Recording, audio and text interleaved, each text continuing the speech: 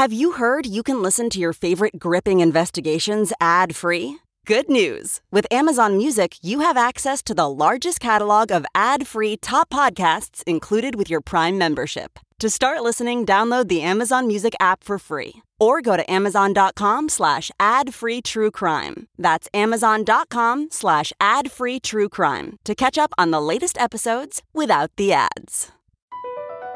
BP added more than $70 billion to the U.S. economy in 2022. Investments like acquiring America's largest biogas producer, Archaea Energy, and starting up new infrastructure in the Gulf of Mexico. It's and, not or. See what doing both means for energy nationwide at bp.com/investing in America.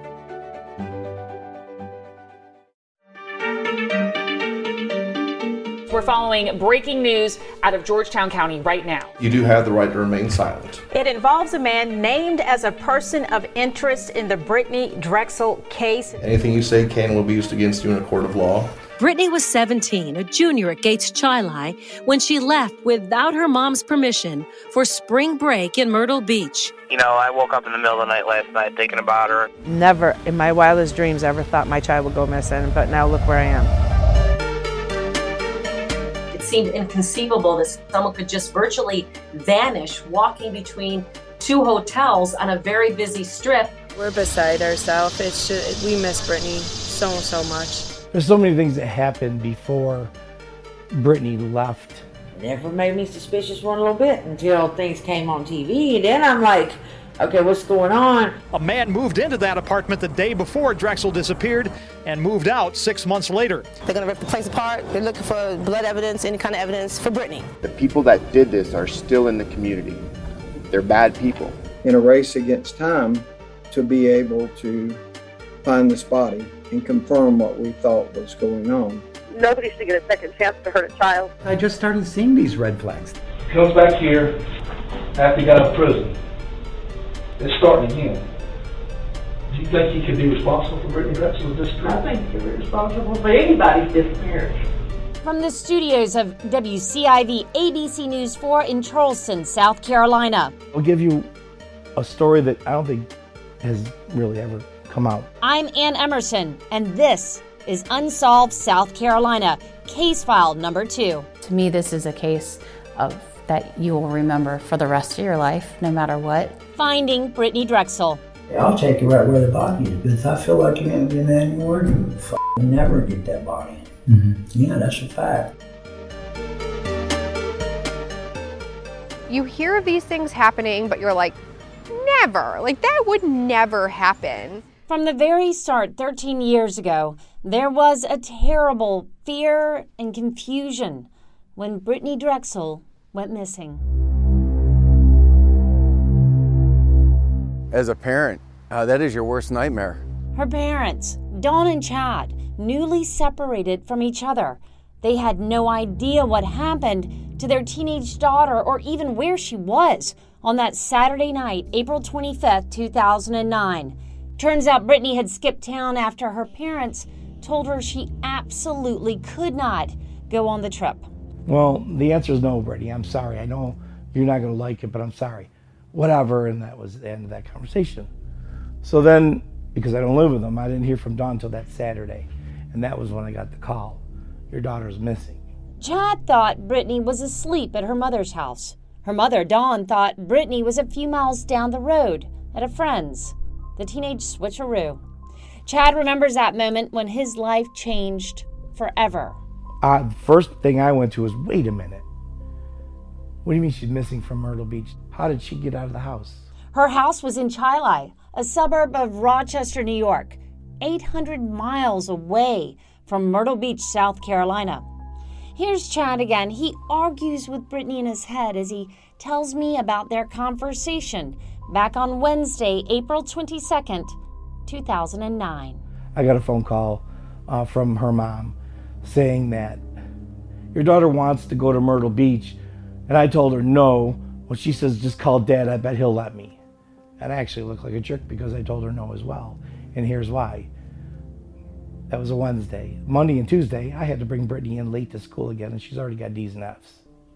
Why would I let you go anywhere on spring break? Well, I need a break from all this. Me and John are arguing this. So, go hang with your friends. Here. Well, I don't want to. They want to go down there. That same day, Brittanee, well, she drives to Myrtle Beach. A spring break mecca for teenagers. A few days of no curfews, no rules, and most importantly, no parents. But how could a 17-year-old afford such a clandestine trip to Myrtle Beach? Chad said she was just a kid, but a resourceful one. She became her own little entrepreneur as she grew up through the ages. We'll tell you what Chad said was going on with Brittanee leading up to the Myrtle Beach trip a little later in this podcast. But first, I want you to meet someone else, one of Brittanee's best friends, Jessica Fico. She was sassy. She was very strong-willed. I mean, if she wanted something, you knew it, and she was going to get it. So she always found a way. Right. Jessica is a strikingly pretty young woman. Blonde, shoulder-length hair. She's got sparkly eyes when she talks and a strong, friendly smile. You could picture Jessica and Brittanee in high school together. Jess, do you like to go by Jess or Jessica? I've already asked you that once. I don't care. No. You answer to everything? Yeah. Mom. Mom. Jess. Jessica, yeah. Jessica drove to Savannah, Georgia on a warm fall day to meet me. She was accompanied by Brittanee's little brother, Camden, who was only 5 when his sister disappeared. So if you want to get a SCAD. I'd say Savannah's better than Atlanta. He lives in Savannah, Georgia now to attend film school. Brittanee is 12 years apart from me, so I was like her basically her baby that she had, that she wanted, but yeah. A life move that he says was sparked by the endless media controversy surrounding his famous sister Brittanee. We're all hanging out on a park bench under the live oaks. It's a bustling Saturday afternoon in Savannah's Forsyth Park. There's an open-air market going on near the large fountain and art and film students strolling by as we talk. They seem to be unfazed by our own camera setup. Unscripted TV, scripted TV, film, what do you like? I want to go into sports. Oh, you want to do sports? I want to do sports. All right. Yeah. Camden is tall and broad like his father, Chad. He's got a swath of strawberry blonde hair and a cross that hangs from his neck. He wears that cross for Brittanee. It holds deep significance. Camden and his sister Marissa, they're the biological kids of Chad and Dawn Drexel. Brittanee, the oldest of the three, was Chad's adopted daughter. She was only 3 years old when he met Brittanee and married her mom, Dawn. So I've known Brittanee since she was in elementary school, and my God almighty, if I could find those pictures. I've done everything to dig them out of photo bucket, and that's just a vault. Over the years, Brittanee's friend Jessica tells me she stayed incredibly close with the Drexels. Well, I've always been super close with the family. Like, that never wavered in Brittanee's disappearance, and I actually lived with them for a while after Brittanee disappeared. So, you did? I did. Why? It was just, I never had like the best family life, and Dawn's always been a second mom to me. So, me and my daughter moved in there. So I've known Camden since he was a wee baby. So you're like family. Yeah. So Camden now, I live in Beaufort, which is just about 40 minutes from here, and so we see a bunch of Camden. That's great. You're saying you're going to go get some shoes later. They were headed to buy shoes for Camden. He had a big court hearing in his sister Brittanee's case in a few days, and he wanted to look his best. Yeah, we're going to get shoes. Now, Jessica was like a big sister to Camden. She would just live her best life on AOL, like the instant messenger, which poor Camden doesn't even remember those good days. Oh, I know that one she used to use. But I digress. So what was Brittanee like?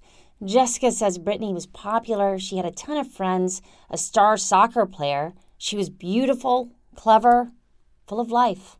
She was very bright. She was just, even if she probably wasn't in the best mood, she was always still fine to be around. You know what I mean? Like, she still lit up a room. She just had a peppy, fun, sassy personality.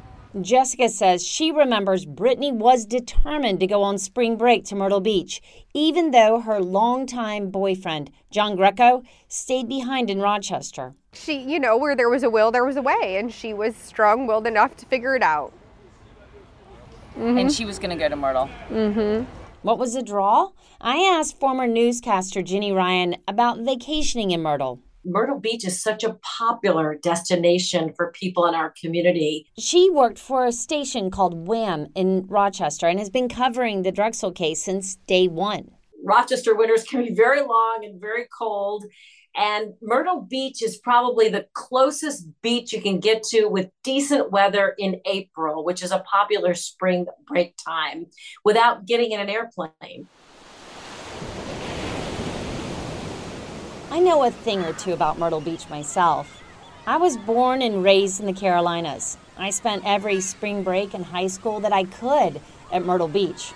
It was really fun, especially when the southern sun warmed up miles of white sandy beaches and anyone, had a fake ID and the guts to use it. There's always been a time where a kid's not going to listen to their parent. That's Monica Kaysen. Her job? She looks for missing persons full time. You know, no, you're not going to Myrtle Beach because something could happen to you there. There's no adult supervision, and something did happen, and there was no adult supervision. It's why her mom and dad said, no way, and why Brittanee just could not resist. There's so many things that happened before Brittanee left to go with the acquaintances down her ride to Myrtle Beach, because they weren't friends. They were her ride to get there. Just acquaintances she met at parties. And these acquaintances, they're tied to some of the last known moments with Brittanee. Let's get back to 2009. It was April 25th, 3 days after she arrived in Myrtle Beach. Scott Hickson is a state prosecutor who worked on Brittanee's case. He recalls that night. At 8:15 p.m., you'll see Miss Drexel. Actually, she's in the middle of the screen right now, walking left to right. She's right above the 04, right there. A surveillance camera on Myrtle Beach's Grand Strand catches Brittanee texting and walking from her hotel called the Bar Harbor. It's about 1.5 miles up the strip, and it's notorious for cruising up and down, showing off souped-up rides, especially during spring break. On the night of April 25th, it's just after sunset and the neon lights of the touristy area flash on. Brittanee's headed to another one of her friend's hotels. It's called the Blue Water. We know this also because, fortunately, like many teenagers in this day and age, she loves to use her cell phone and she loved to text message. And so a lot of the text messages, we were able to determine what was in Miss Drexel's mind during that period of time. So what did investigators figure out early on? Well, they think Brittanee was arguing with her roommates back at her hotel. We also know that there was a little bit of a concern over the clothes that she was wearing, young teenage girls deciding what they're going to wear that night. There was a discussion about wearing a pair of black shorts that another friend of hers was going to wear that night, and that she needed to get back to the Bar Harbor to take those shorts back so her friend could wear them. A little bit of a scuffle between friends, and she acknowledges she has to do that. The next time Brittanee is caught on camera, she enters a Blue Water resort. It's a multi-story condo where a friend of hers from Rochester is staying. His name? Peter Brozowitz. He's a self-professed club promoter and DJ. While she's up there returning for just less than 7 minutes, another text message comes in saying, I want to wear the shirt too, come back. So Brittanee realizes that she has to walk all the way back from the Blue Water to the Bar Harbor, which is about 25 blocks. We know when she leaves the Blue Water because at 8:48 p.m. we get to see Miss Drexel leave the Blue Water, and we know that she's perfectly fine at that time, and that's the last time that we get to lay eyes on Brittanee Drexel. But communication is not totally lost yet. And that comes at 8:58 p.m. Her last text message acknowledges that she's on the way back to the hotel and that she's going to stay in for the night because she's going back to Rochester the next day. That's the last electronic communication we know of that Brittanee Drexel sent to anybody. So who was Brittanee texting with that night? Her boyfriend, John Greco, who stayed back in Rochester. John can't get Brittanee on the phone again. He threatens to reach out to her mother, Dawn, and blow her cover, tell her that she's in Myrtle Beach. Brittanee never texts back. So John does it. He calls Dawn. Family and friends within 7 to 15 minutes right away realized because she used her phone so much that she wasn't communicating. They immediately became concerned and worried about her.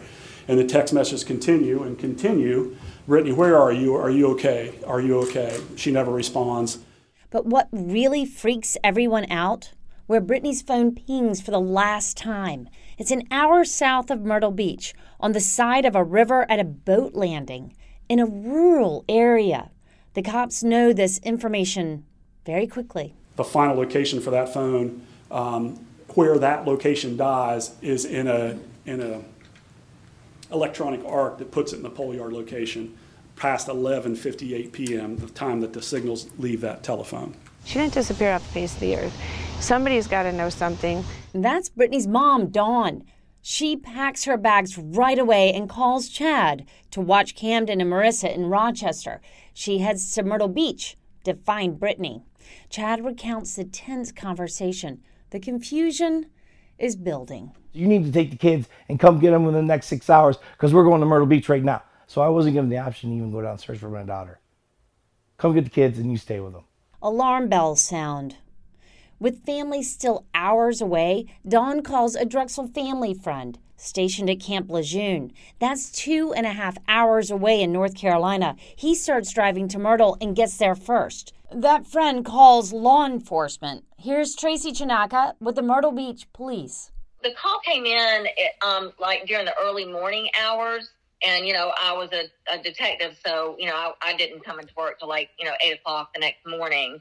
But when I got to work, I guess it would have been on the 26th of April, we were briefed that we had a missing 17-year-old that was down here for spring break. And all of the detective division, all the detectives were tasked with just basically trying to find her. I was called the next day at 11 o'clock. Monica Kaysen runs the Q Center for Missing Persons. Who called you? Myrtle Beach Police Department, and basically put me on standby and said, we've got a missing, kid. What were they thinking? That she could be alive, out there hurt. It was an urgency. There was definitely an urgency. It was in the air. Everybody was like, let's go, let's get out there. It's getting ready to get dark kind of thing. If she is out here, she's already been here one night. Brittanee's phone was in dangerous territory, which led investigators to believe so was Brittanee. I saw the gator activity, massive gator activity, snakes everywhere. It was, wild hogs. I mean, there was like, I always say there was like 9 flying objects that would just rip and run. They didn't even stop and bite you, these scars are all from, they just literally rip your skin off and just take off. And you're always constantly doing this, because there's it's really, it was really intense. And really vast. Time was not on their side. You could spend years out there searching and still not get it done. I mean, it's massive. Law enforcement and Monica's organization, the Q Center, brought in an army of people to search for Brittanee. Meanwhile, Dawn hit the ground running in Myrtle Beach. Another one of Brittanee's high school friends, Tara, came with her. We were searching for her everywhere. We were searching in alleys. We were searching in trailer parks. We were searching in dumpsters, looking for her phone, for her purse, for her. But there's no sign of Brittanee.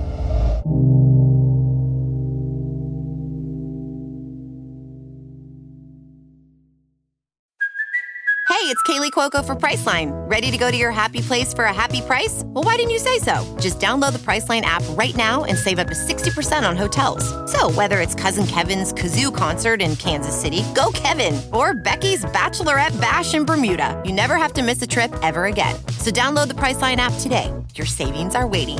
Go to your happy place for a happy price.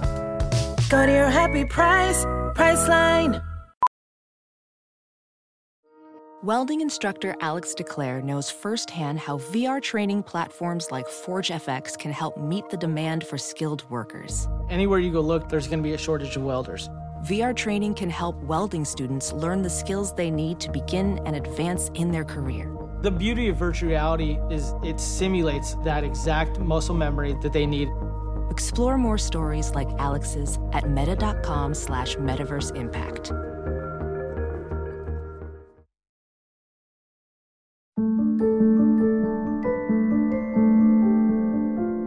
After months of searching, her family is frantic, sick with concern. Here's her mom on August 29th, 2009, just 4 months after Brittanee disappears. It's not knowing where she is, you know. I just want to get her back. I want to hold her and touch her. As the months went by, it became more and more concerning that there were no concrete leads to determine where exactly she went. And that's State Prosecutor Scott Hickson again. We knew about the phone, but we really didn't have anything else. And there's an inability to really get movement in the case, a lot of suspicion and a lot of dead ends.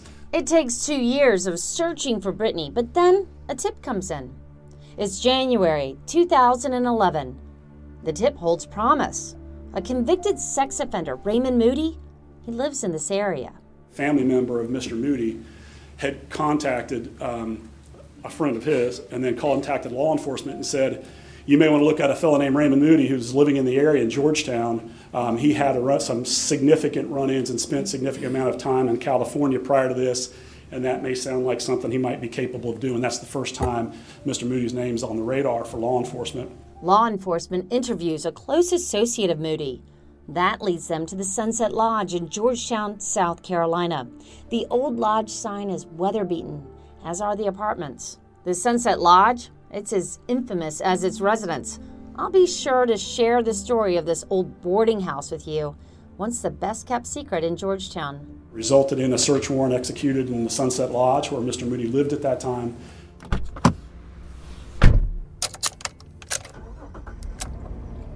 I head over there to check out the Sunset Lodge myself, about 45 minutes from the station. It's really run down, just cement block apartments.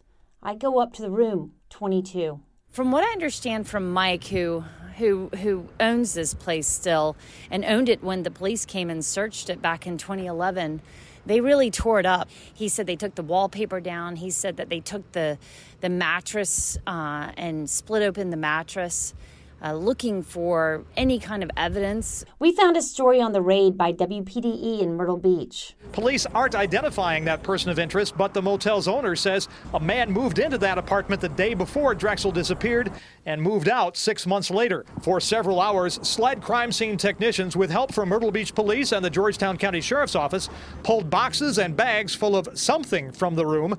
At that time, Ms. Voss came forward and expressed significant concerns about the possibility that Mr. Moody could have had something to do with this, but was unable to provide any concrete information. The trail runs cold.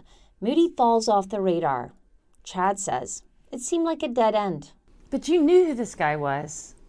You had heard about him back in 2011, right? Yeah, but then that was squashed a month later because they didn't have any hard evidence. Yet Dawn is relentless. She moves to Myrtle Beach to keep searching for her daughter. We're not going to give up. We're not going to stop looking for her. We're here. You're going to see us on the news until Brittanee's found. The bad news is there was such media awareness of it that everybody that had a keyboard wanted to claim that they killed Brittanee Drexel. It was a challenging time for law enforcement during the period of time. Some are exotically sickening and detailed about what this person claims they did, and law enforcement had to spend a significant amount of time disproving what I would just call these crackpot, really breathtaking claims that they had something to do with this. Another lead in the case doesn't come for years. Let's fast forward to June 2016. The FBI enters the picture with a major announcement at a press conference. To some degree, this is an expected worst-case scenario. Standing in McClellanville, South Carolina, a tiny fishing village that sits off of Highway 17 south of Myrtle Beach in Georgetown, just over the Charleston County line, across the river from where Brittanee's phone last pinged. Officials say from there, her captors took her to the northern Charleston County area. They held her against her will for a few days. Surrounded by local, state, and national law enforcement, David Thomas steps forward. He's the FBI special agent in charge for this area. Thomas says this is no longer a missing persons case.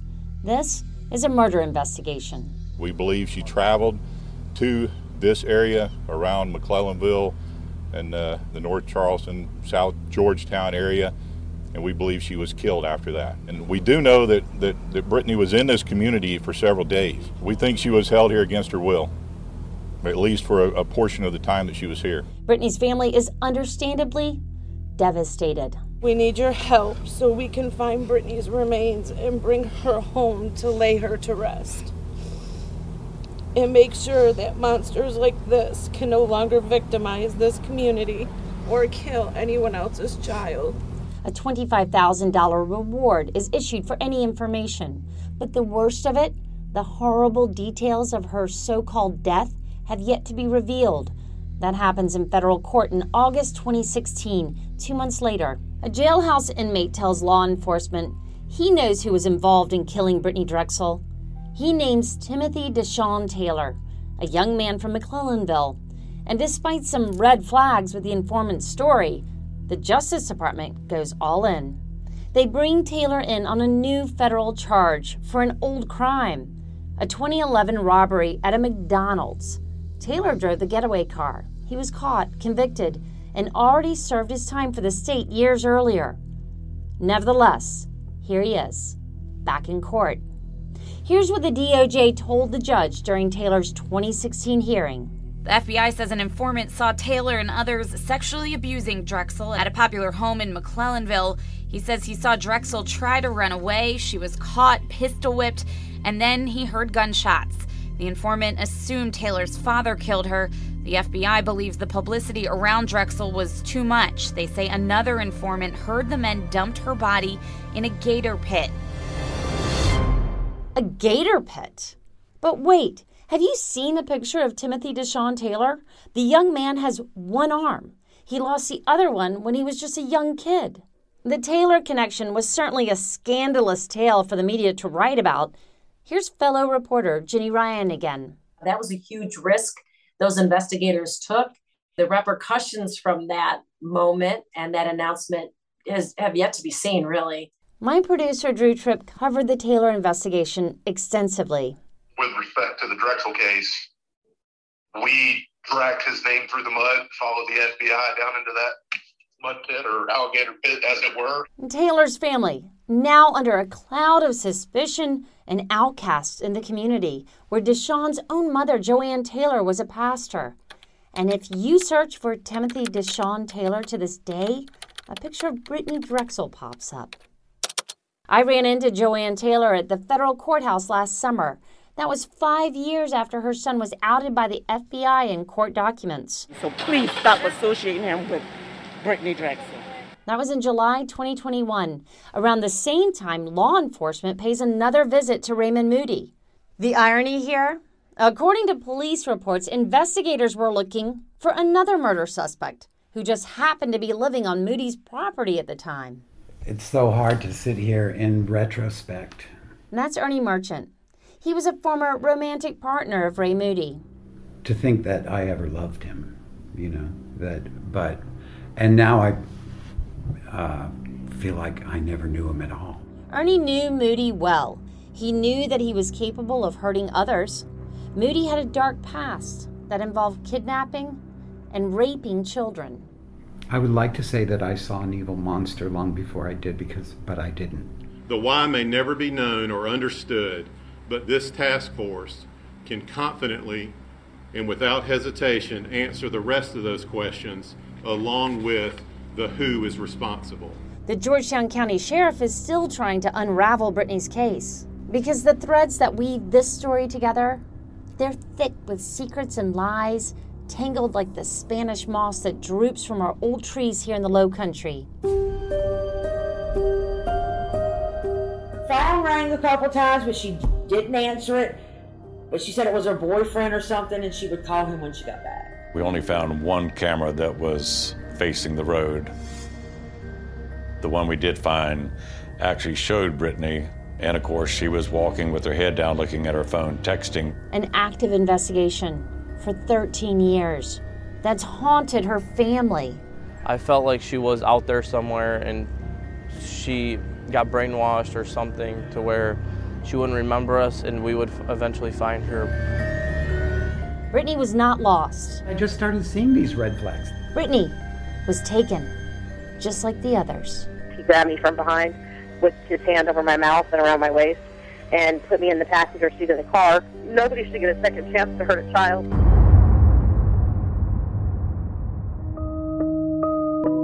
Coming up on Finding Brittanee Drexel, I head up to Chi-Line, New York to meet Brittanee's father, Chad. She was going down the wrong path, and I tried my best. He shares stories about his daughter that we have never heard before. So I'll give you a story that I don't think has really ever come out. And find out why Brittanee's parents thought their daughter was just a few miles down the road. And she said, oh, we're just at the beach, because that's what they called Lake Ontario. And I said, I will call you when I get home, just to check in. And that call never came. Unsolved South Carolina, Finding Brittanee Drexel is a production of WCIV-TV ABC News 4. If you enjoyed this podcast, please help us reach more people by giving us a positive rating and leaving a review. For more on the Drexel case, visit abcnews4.com/Drexel. For show updates and exclusive extras, follow Unsolved South Carolina on social media at Unsolved SC Pod.